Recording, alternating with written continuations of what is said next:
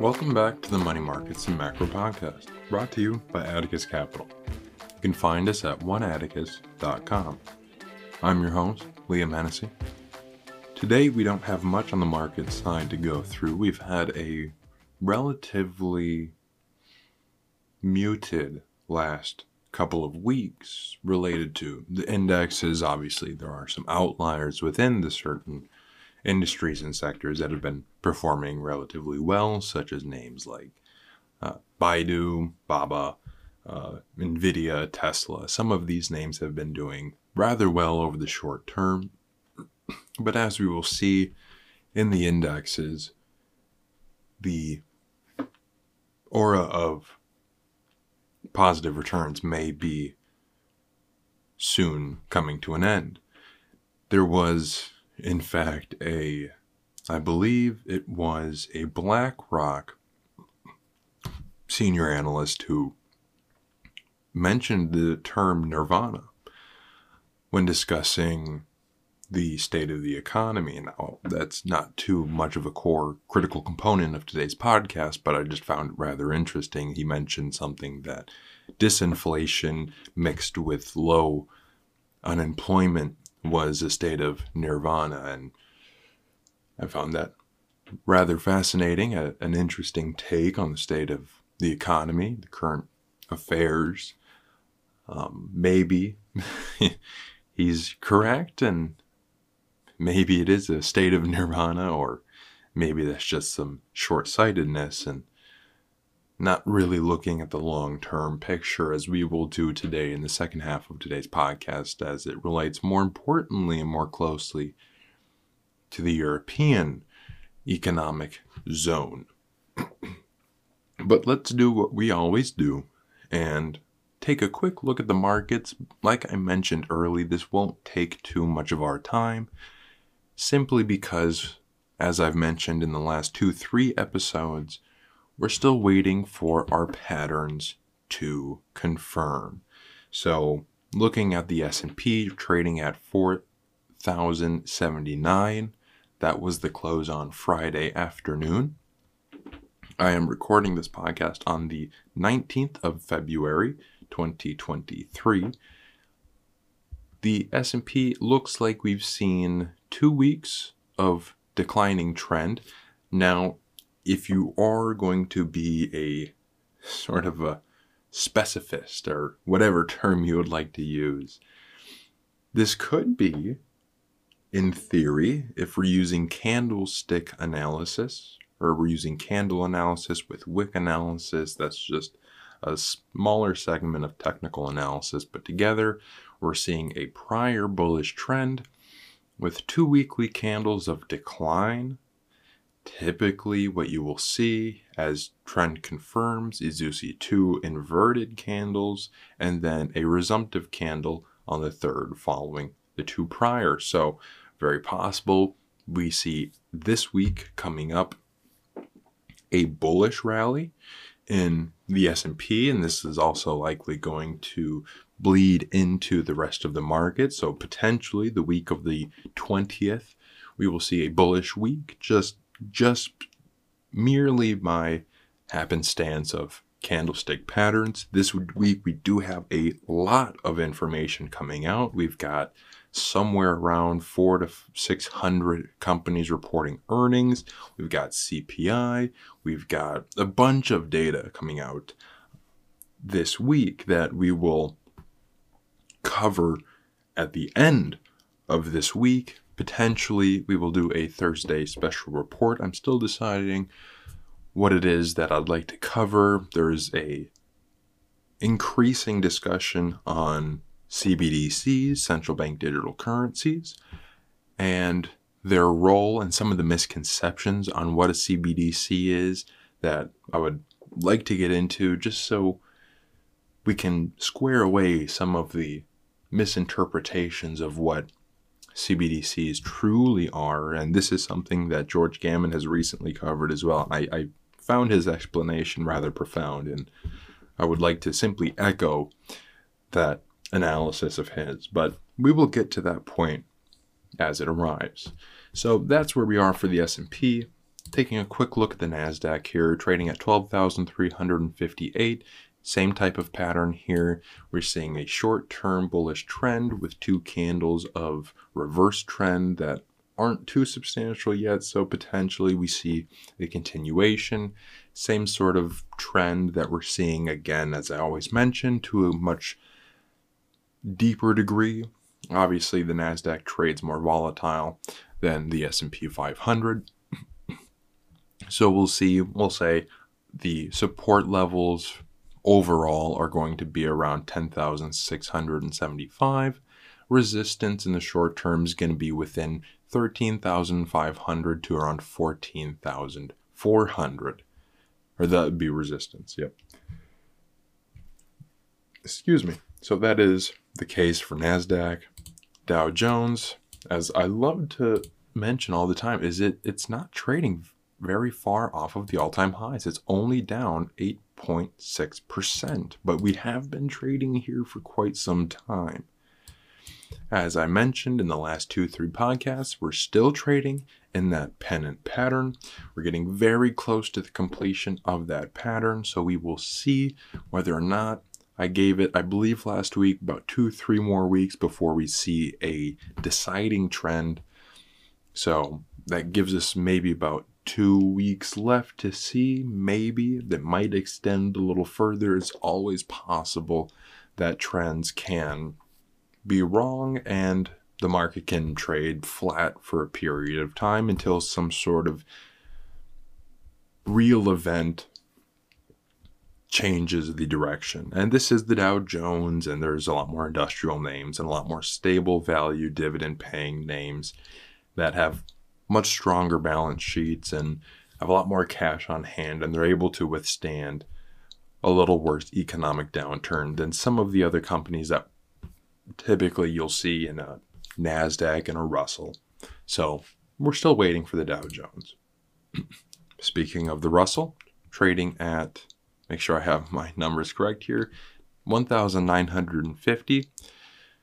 Same type of pattern that we're seeing. It's trading very closely to a double top here between August of 2022 and obviously this current period of early to mid-February of 23. That's typically this type of pattern going to indicate a bearish signal. Although if you do look at the chart, you can try to invert the chart and it might give you a little better picture. It does look like there is a head and shoulders, a bullish head and shoulders forming, but again, we really need more context because that head and shoulders pattern can easily be a false signal that is at the moment signaling or could result in a failed head and shoulders, or that would be a failed inverted head and shoulders, meaning the forward-looking progression for the Russell index, this is the Russell 2000, would be bearish. And our support levels as defined by 2018 and again in 2019 and 20 is going to be between 1650 and right around 1750. So that's going to be a big key level of support, where resistance, at least in the short term, is going to be somewhere around that 2000 level. And then if we get above really 2100, the real resistant range is going to be between 2155 and 2340. But again, that's relatively far away, and we will likely see progression towards these sort of ranges prior to them getting there, simply because the resistance range, the serious resistance range, is 10.5%, maybe 11% above where current prices are, and the support is relatively far. It's about 13% below where we are currently. So we'll keep an eye on the Russell as we're keeping an eye on everything.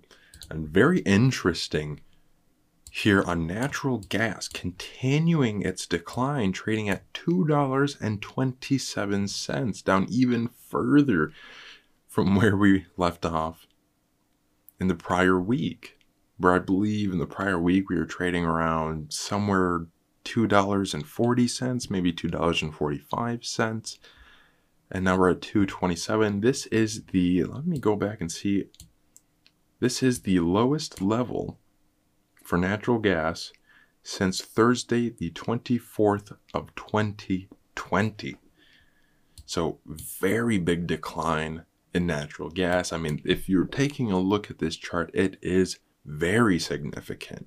And let me just, this one move in and of itself started on the 15th of December, where natural gas was trading at $7.15.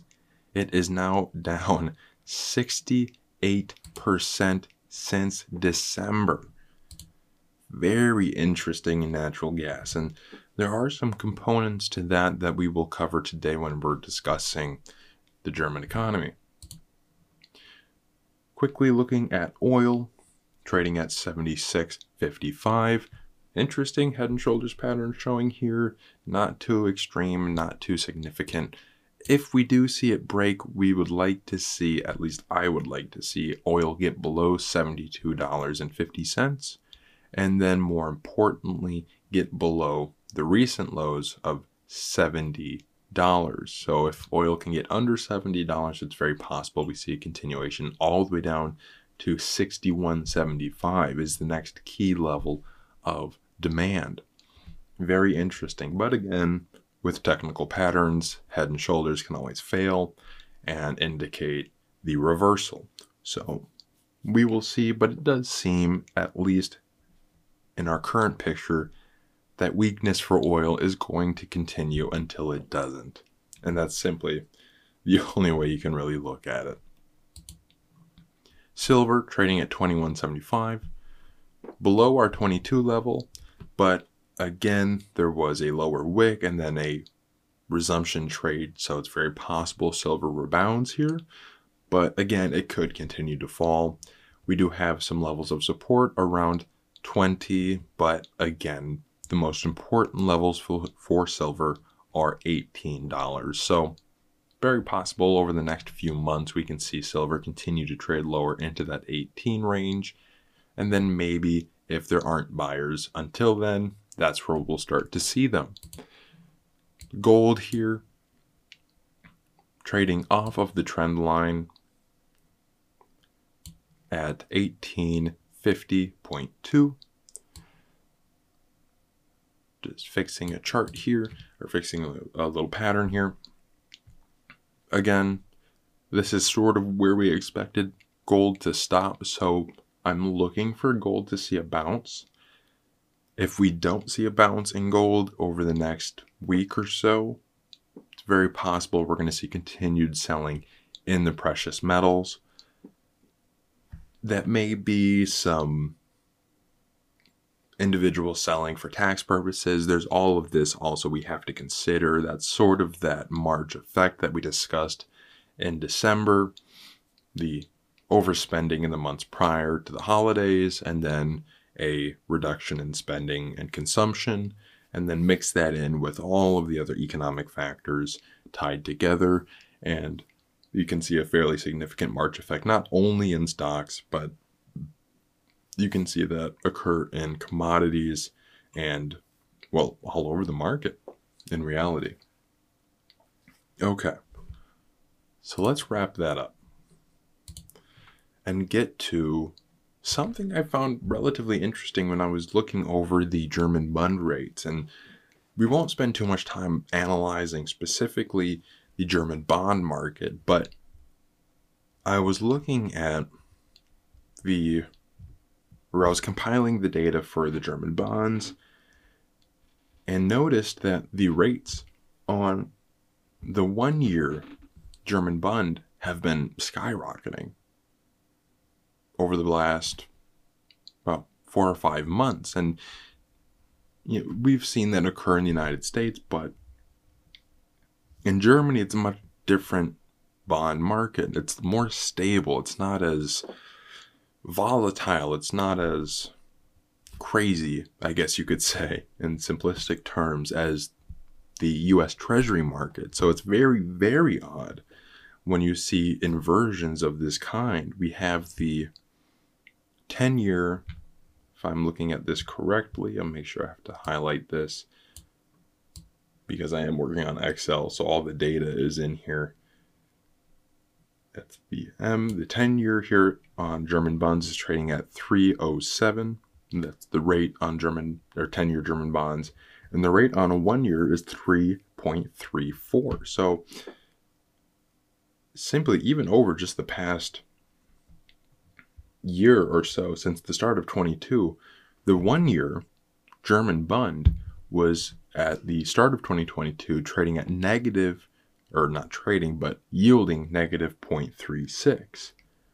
And from that point, over this 1-year period of time, it has skyrocketed over 360 basis points, it being the yielding 3.34 at the current state. And I think we kind of understand why a lot of this is happening. First, the end of the COVID era, the economic, well, I wouldn't say recovery, but in some sense recovery, sort of out of the depths of that and into a new phase. Then we also have the supply shock saga that has been continuing. Add into that the war that broke out in February. And then, very importantly, the Chinese reopening trade, which we've covered before, but many economists have been saying, yeah, this is exactly, I mean, we covered this maybe 2 or 3 episodes ago with the Royal Caribbean CEO on CNBC, discussing they won't likely see a real reopening recovery trade in China until 2024. But that's important for Germany because China is Germany's largest trading partner, the US a close second. And so I have some information here that we just want to go through just to report what is occurring in the German economy. We're seeing the bond market in Germany going awry, which it's not supposed to do. You would expect to see this type of inversion activity a lot more often in markets such as the Treasury market in the United States. It's a more actively traded debt market and has a little bit more of a global reach, so it has more sensitivity to global factors and the role of the U.S. domestic economy and investors. There's a lot of difference between the U.S. and German bond markets, but you would clearly, obviously, expect to see some symbiosis between them two.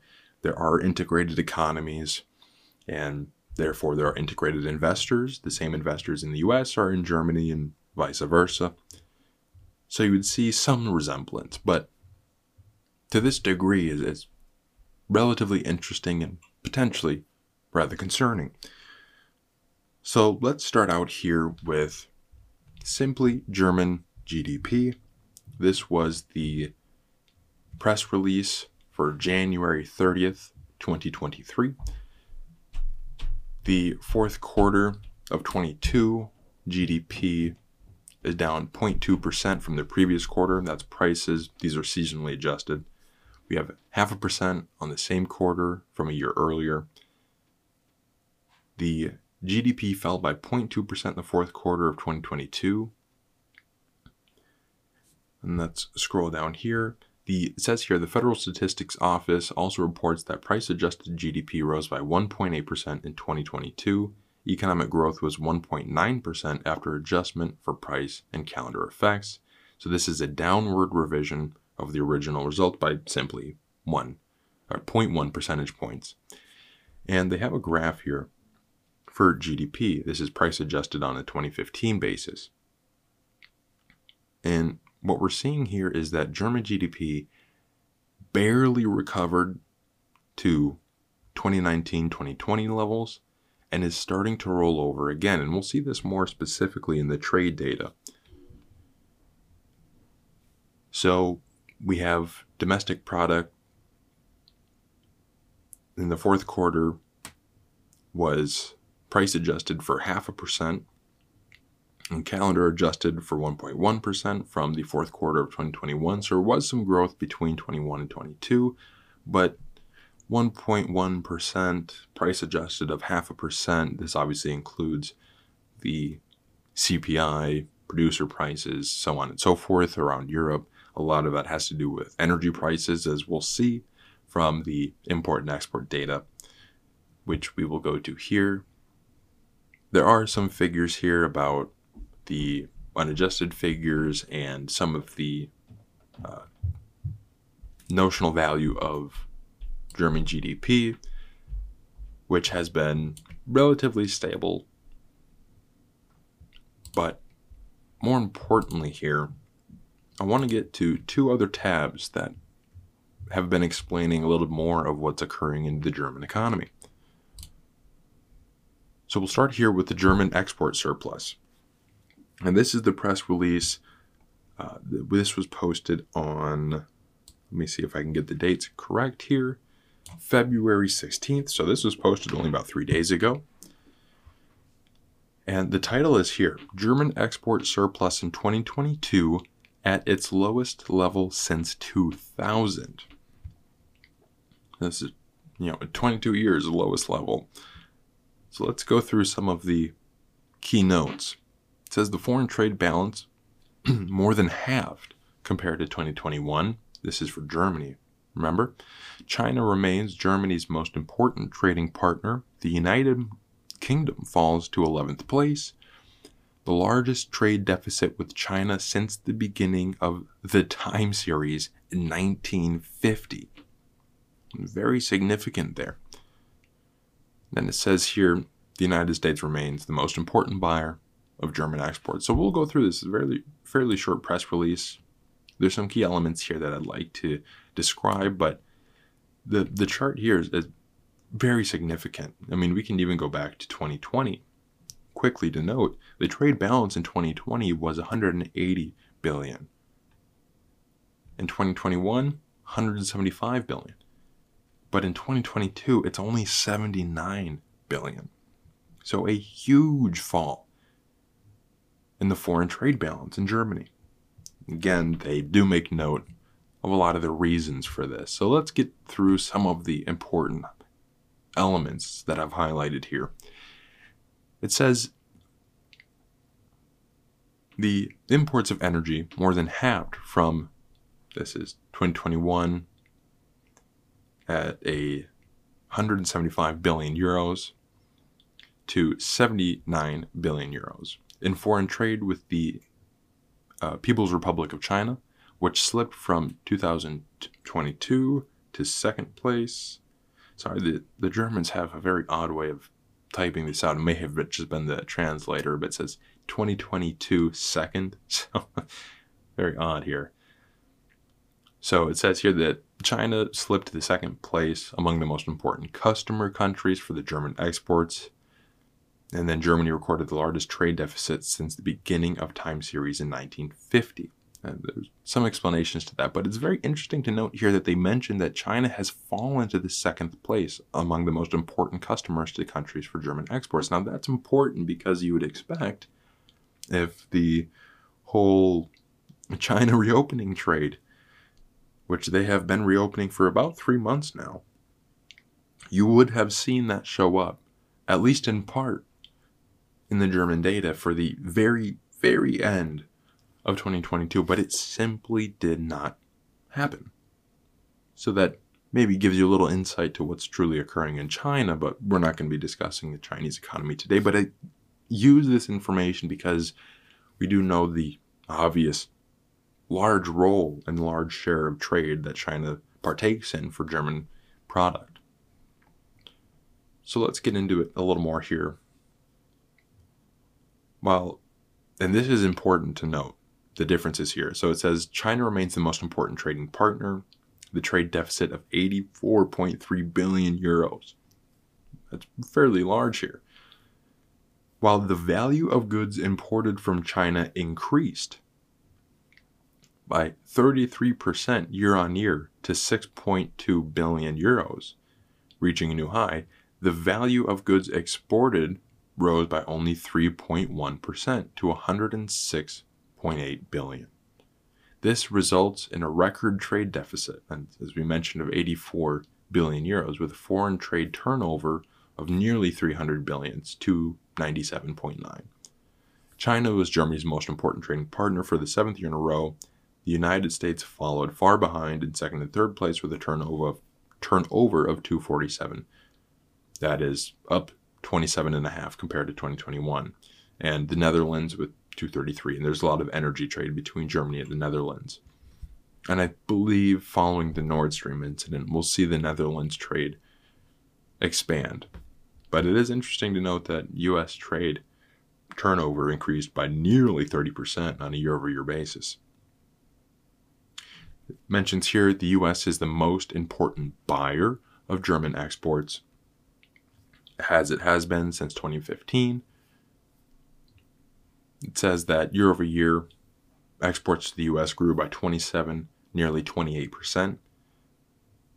And then the imports from the U.S. amounted to 91 billion. So exports were 156, imports were 91, which was nearly 27% more than in 2021. So Germany has a substantial trade surplus with the United States. And then it mentions the UK, not so much the important element here, but we can just say that the UK was the 11th trading partner, so it continues to slip. The foreign trade turnover is around 111 billion, up about 14% from 2021. And a lot of that they mention here, years after Brexit, and some of the derailment that Brexit has caused between Germany and the UK, where the UK at the time of Brexit was the 5th largest trading partner with Germany and has fallen almost to 10th to 11th place since then. So that was around 2017. A lot of different elements to that specific point with the UK and Germany. There are a couple of elements here. It says computer equipment, electrical and optical products. Those are the main imports for Germany. These are trade goods that value around 150 billion, up around 14%. Chemical products, about 2.1 billion here. And these are some of the most important goods. And then oil and natural gas was in third place of around 6.1 billion. So the last little section we have here is the exports with Russia, because I believe this gives us a better indication of why the trade balance is in such shambles. And it also gives us a little more insight to the state of the German yield curve. We're attempting to look at all of these different variables when assessing an economy. And obviously we can't do that in one podcast where we're looking at simply some trade data, some GDP data, and some bond data, some yield data from the country. But we can try to garner a little bit of insight to what may it be that investors are looking at in the German economy. Obviously, we're seeing German rates at the long end. Well, they rose a little bit, and now they're falling. They rose into sort of Q3 of 2022 at the long end, so maybe 10 to 30 years, and now they're falling into the first quarter of 2023, whereas simultaneously, while the long end has risen and began to fall, the short end of the German bond market, so the 1 year right around to the maybe 5.8, we're looking at K here. Sorry, I don't have these labeled correctly. And we can get Excel to work. So from the 1 year to the 5 year, let's just say that we're seeing these rates continuously increase. So that tells you that there's increasing uncertainty over the long term for the German economy. The risks continue to mount, and therefore hedging continues to grow. So let's read this last little bit here from Russia. And I think we all expected this to occur. We knew the sanction packages, which there are 10 now, and the Nord Stream incidents.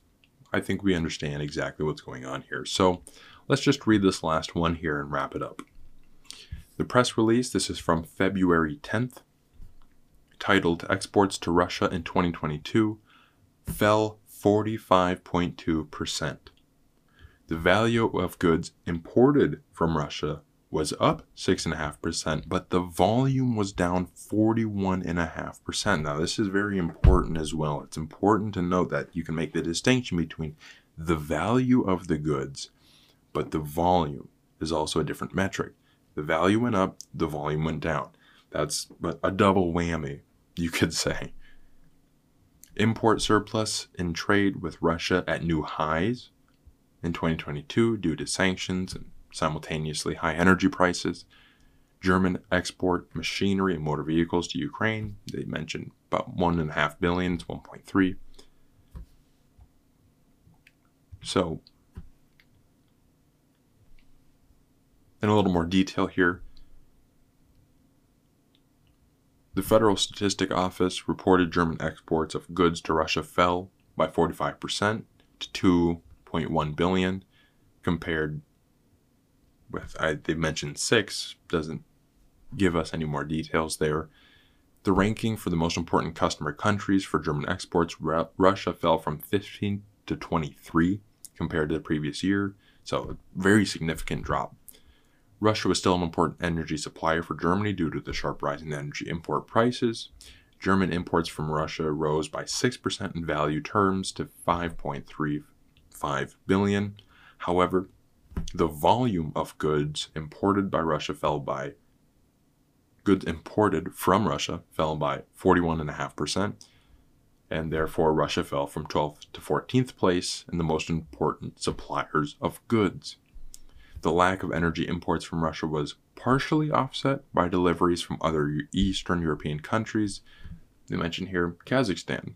And I know Norway is another element to this, but again, there's some animosity, I believe, sort of fostering and formulating under the surface following the Nord Stream report, which, if you haven't heard or read, I would suggest going and reading it.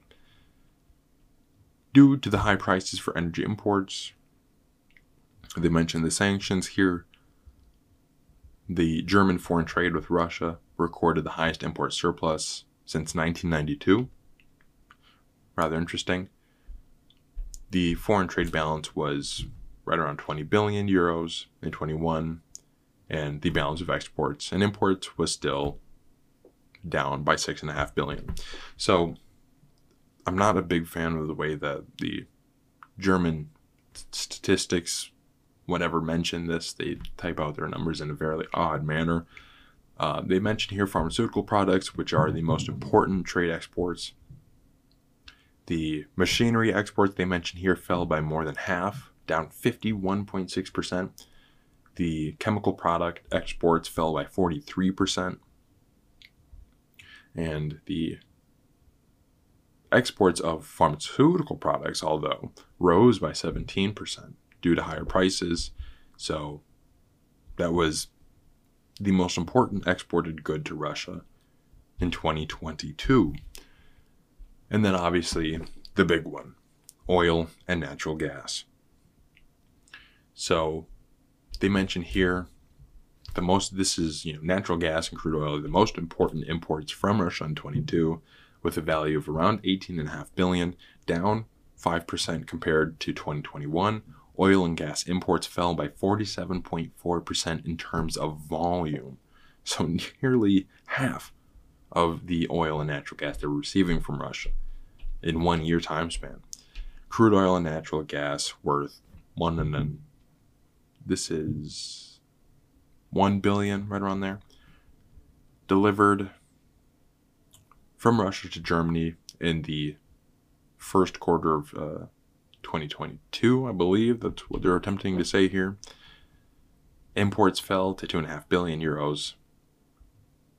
They mentioned the eighth quarter, which I'm assuming is probably the fourth quarter, to 3.3 billion. So the second most important imported good from Russia were typically just petroleum products that value more than doubled compared to 2021 to 5.5 billion. It's up 100.9%. The volume is up 100%, but the value is up 100.9%, but the volume only increased by 2.9%. So that tells you again that there is some massive discontinuity. There's some anomalies. There's not really just anomalies, but there are some just discrepancies in the trade balance for a lot of these goods. And they mention here again with this is the import of metals, where they say here the trade value of about 4.5 billion, up 0.1% in value terms, but down 46.4% in volume terms. So they're essentially paying the same or double for half the goods. So consider that when you're looking at GDP. Consider that when you're looking at economic data from countries, since not every country breaks it down between value and volume. The United States, anybody? But this is important because it gives you an insight that, yeah, the prices may be continuing to rise. It may look on the surface that, oh, trade's the same, we're still paying the same thing, we're actually paying more, or trade's expanding. But if you look at these metrics in volumetric terms, they're falling. So that gives us more insight to why. Why are the German investors, why are foreign investors, why is the German bond market so inverted when it's not supposed to be? Well, I think it's fairly simple in reality, because investors, foreign and domestic alike, are looking at these economic and trade data in Germany and saying, the German economy, the German people, German producers, German industries, they're paying the same or more for half the goods. That's unsustainable on an economic basis. And we also have the United States attempting to siphon off industry, factories, manufacturing capacity from Germany, and then energy. Well, the Germans can no longer afford or no longer receive cheap and affordable energy from Russia. Sanctions, so on and so forth, you get the picture. Nord Stream, where we mentioned before, both the Germans and the French were complaining that the United States was exporting natural gas at 3 times the price that they were getting it from the Russians. And they called it, in essence, you could say some type of manipulation, because if the U.S. was the only game in town, they could set the price they wanted to.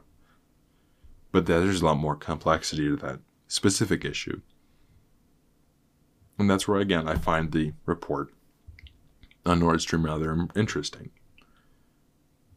But this is the state of not only the German economy. I just wanted to mention the German economy specifically because it is still the most important amongst the European economies. And by looking at the German trade, you can also sort of extrapolate some of this data and information into the rest of the global economy, because Germany is a very large trading country. So, for example, you get to see that, well, we're not seeing the reopening trade from China, at least for Germany. And same goes for Japan, although we didn't cover Japan today. But Jeffrey Snyder has recently covered Japan. I highly recommend watching his coverage of specifically China and Japan. But this all is to sort of get to the point back to what we've discussed prior, and what seems to be the sort of overriding feeling, and at least my assessment here at home, soft landing. We hear a lot about soft landing, but it seems to me, at least in the global economy, on the scale of the Germans, doesn't seem like a soft landing is going to be very possible here. Unless something dramatically changes and the war is ended and we figure that out, but I highly doubt that will be the case. So as we move forward into 2023, into the second quarter, as we get closer to that period, what I'll be looking at is continuing to watch the German economy, because it is a good metric and a good barometer for not only the European economy as a whole, but the global economy, since we are, again, globally integrated. So that is all that I have for you all today. Thank you, as always, for listening, and we will catch you all on the next one.